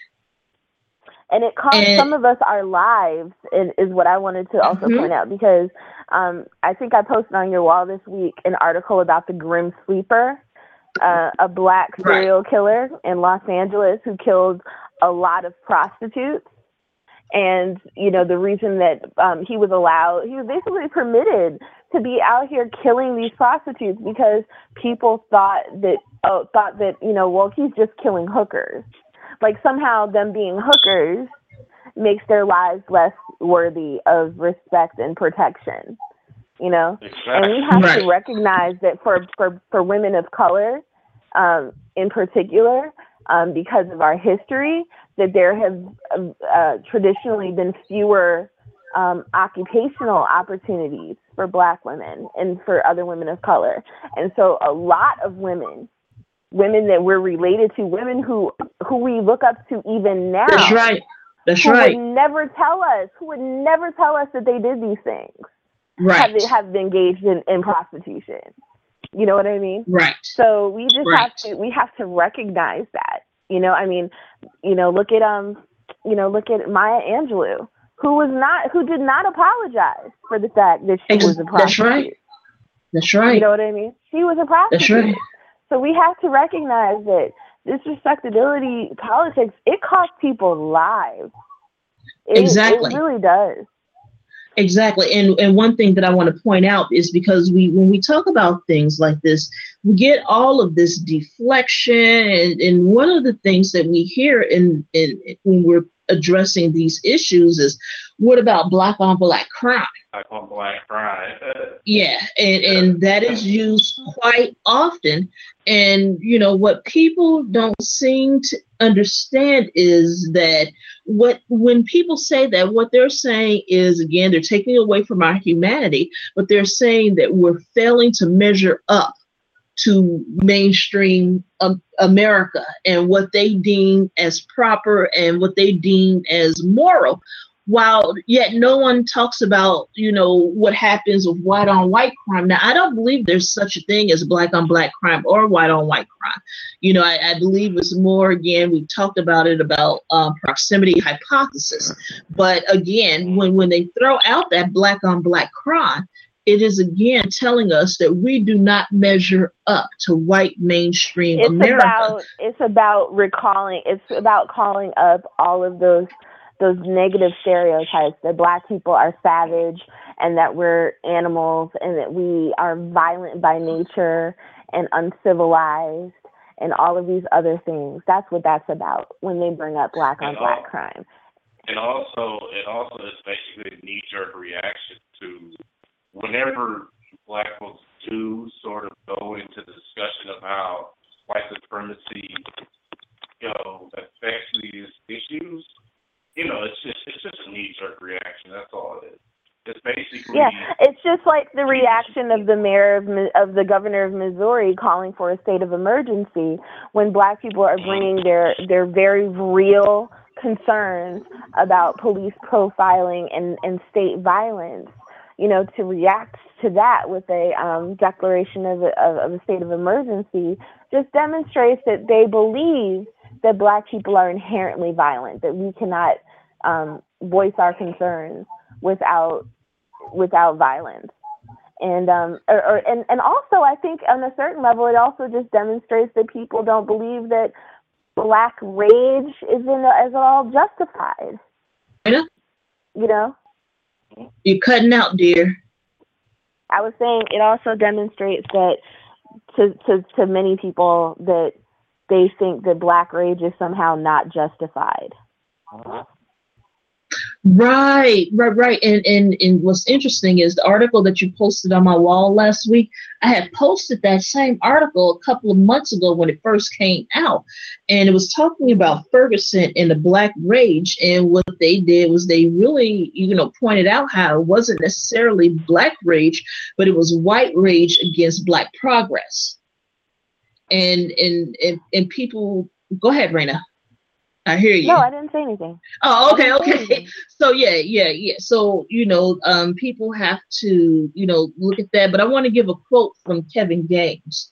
Kevin Gaines, he's a historian, and he says, you know, in regards to respectability politics, that, quote, the racist and anti-racist preoccupation with the status of the patriarchal family among Blacks and the notion of self-help among Blacks as building and promoting family stability came to displace a broader vision of uplift as a group struggle for citizenship and material advancement, end quote.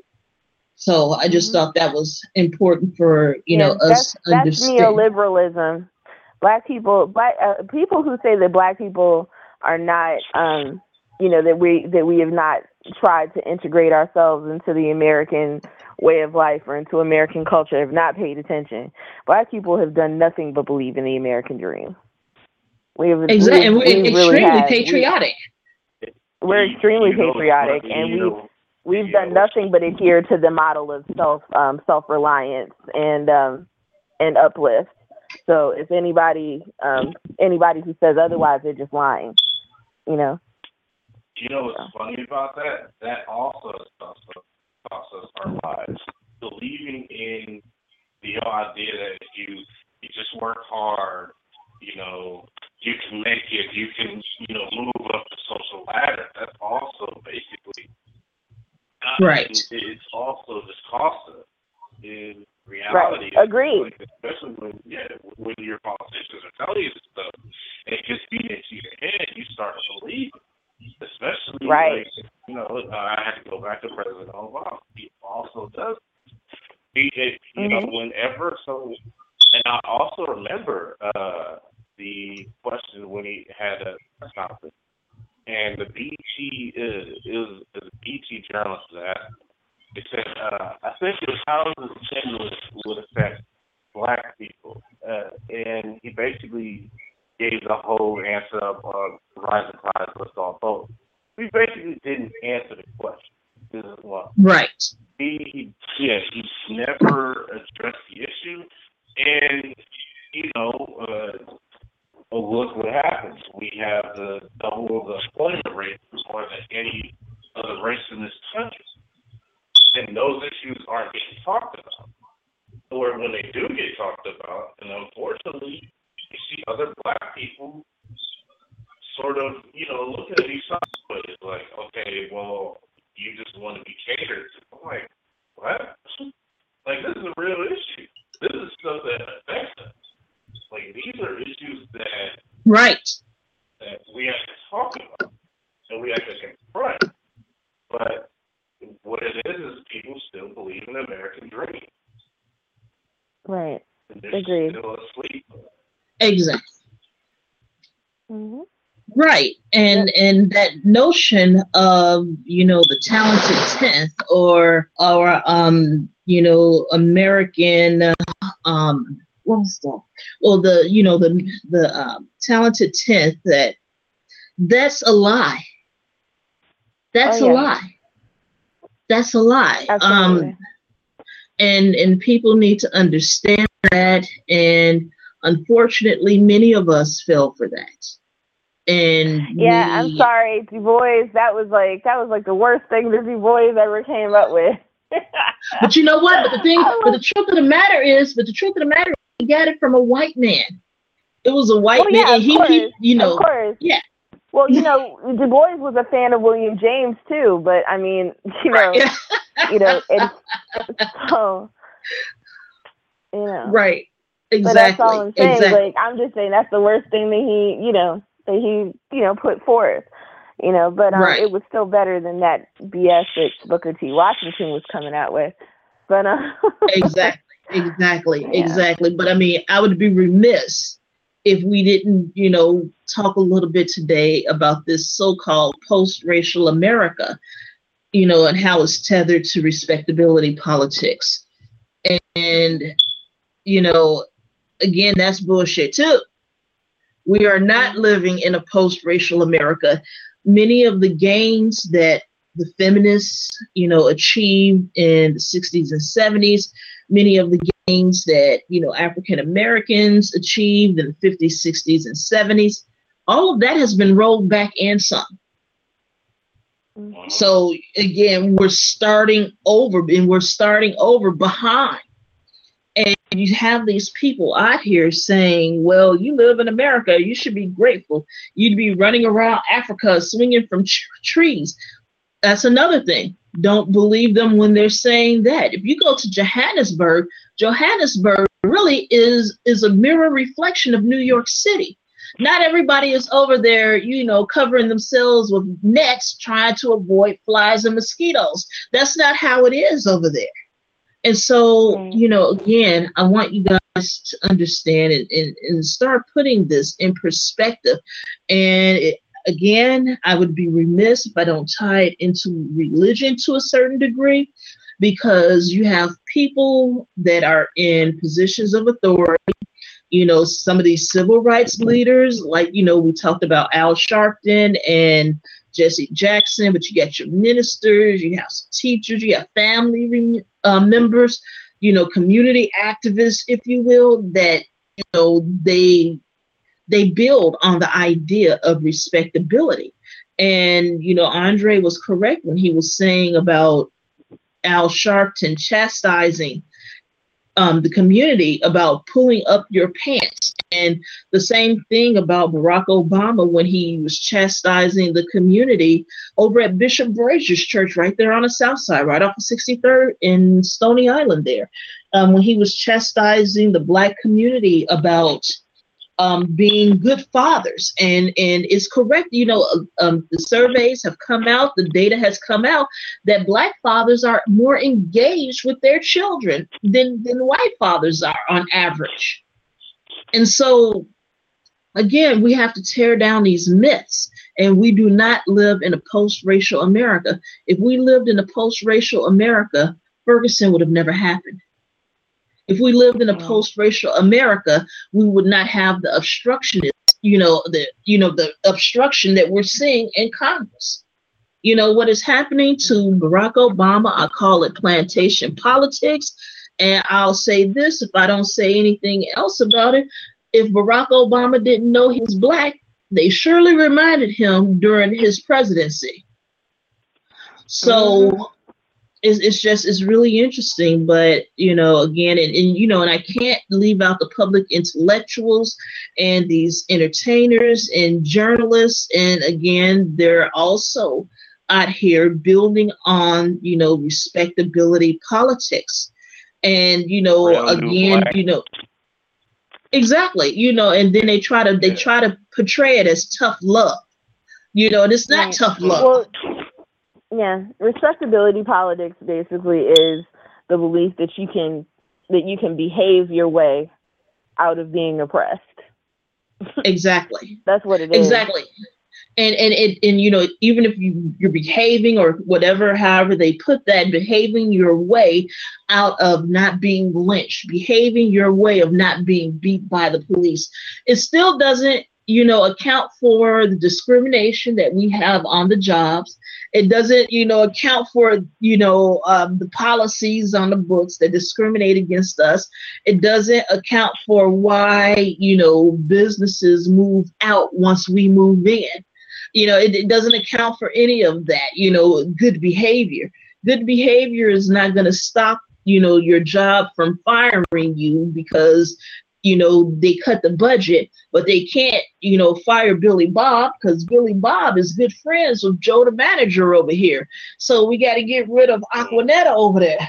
And so, we just want you all to understand. And although Barack Obama was elected to the highest office in this country, the highest office in the land, the president of the United States, that does not mean that racism has faded away. As a matter of fact, I told people when he was elected, I said, actually, things are going to get worse. And they didn't believe me. And it has gotten worse because now what used to be subtle racism has now become more overt. And, you have those of us. I think the subtle racism is actually worse. I mean, because yeah, it is. I think now that it's out in the open, it's like, now some of us know that we have to, know that we have to be more aware of what's going on. When it was subtle, a lot of us were running around here thinking that, like, we weren't going to run into problems with people discriminating against us. You know what I mean? So now some of us know we can kind of be on alert and kind of, marshal our resources. You know what I mean? Whereas before we were just sort of out here blind and detached and, unconnected, So, right. Exactly. Exactly. And one thing that, no, you're absolutely correct. I'd rather have it, overt in my face. At least I know what I'm dealing with.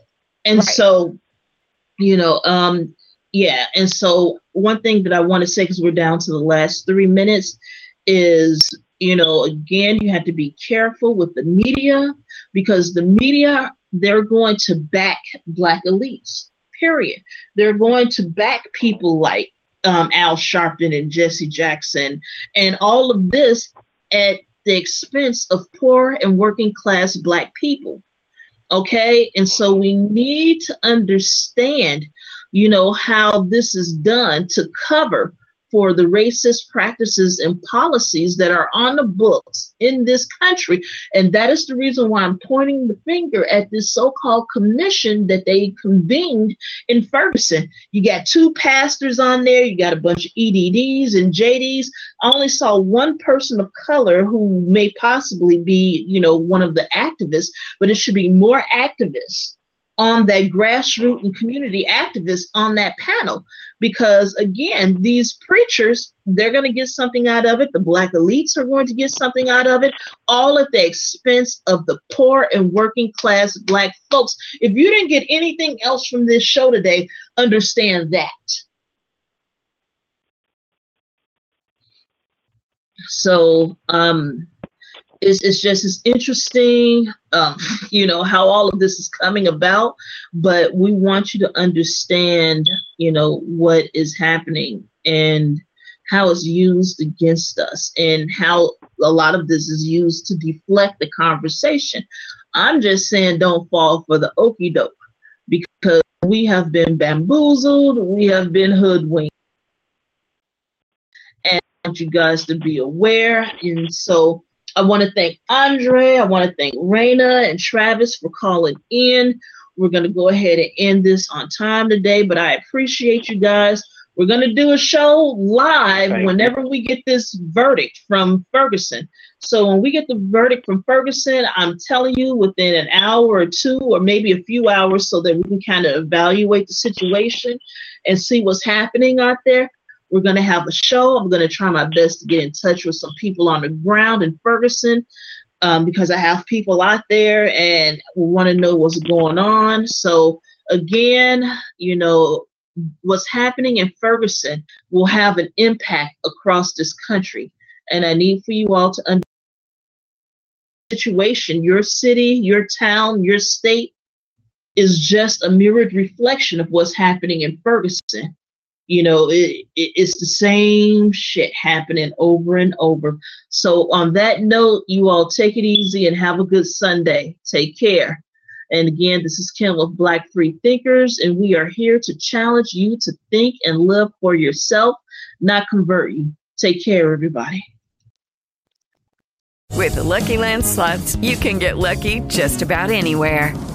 This is your captain speaking. We've got clear runway and the weather's fine, but we're just going to circle up here a while and get lucky. No, nothing like that. It's just these cash prizes add up quick. So I suggest you sit back, keep your tray table upright, and start getting lucky. Play for free at LuckyLandSlots.com. Are you feeling lucky? No purchase necessary. Void where prohibited by law. 18+ terms and conditions apply. See website for details. Don't you love an extra $100 in your pocket? Have a TurboTax expert file your taxes for you by March 31st to get $100 back instantly. Because no matter what moves you made last year, TurboTax makes them count. That means getting $100 back and 100% accurate taxes, only from Intuit TurboTax. Must file by 3/31. Credit only applicable to federal filing fees with TurboTax full service. Offer can be modified or terminated at any time.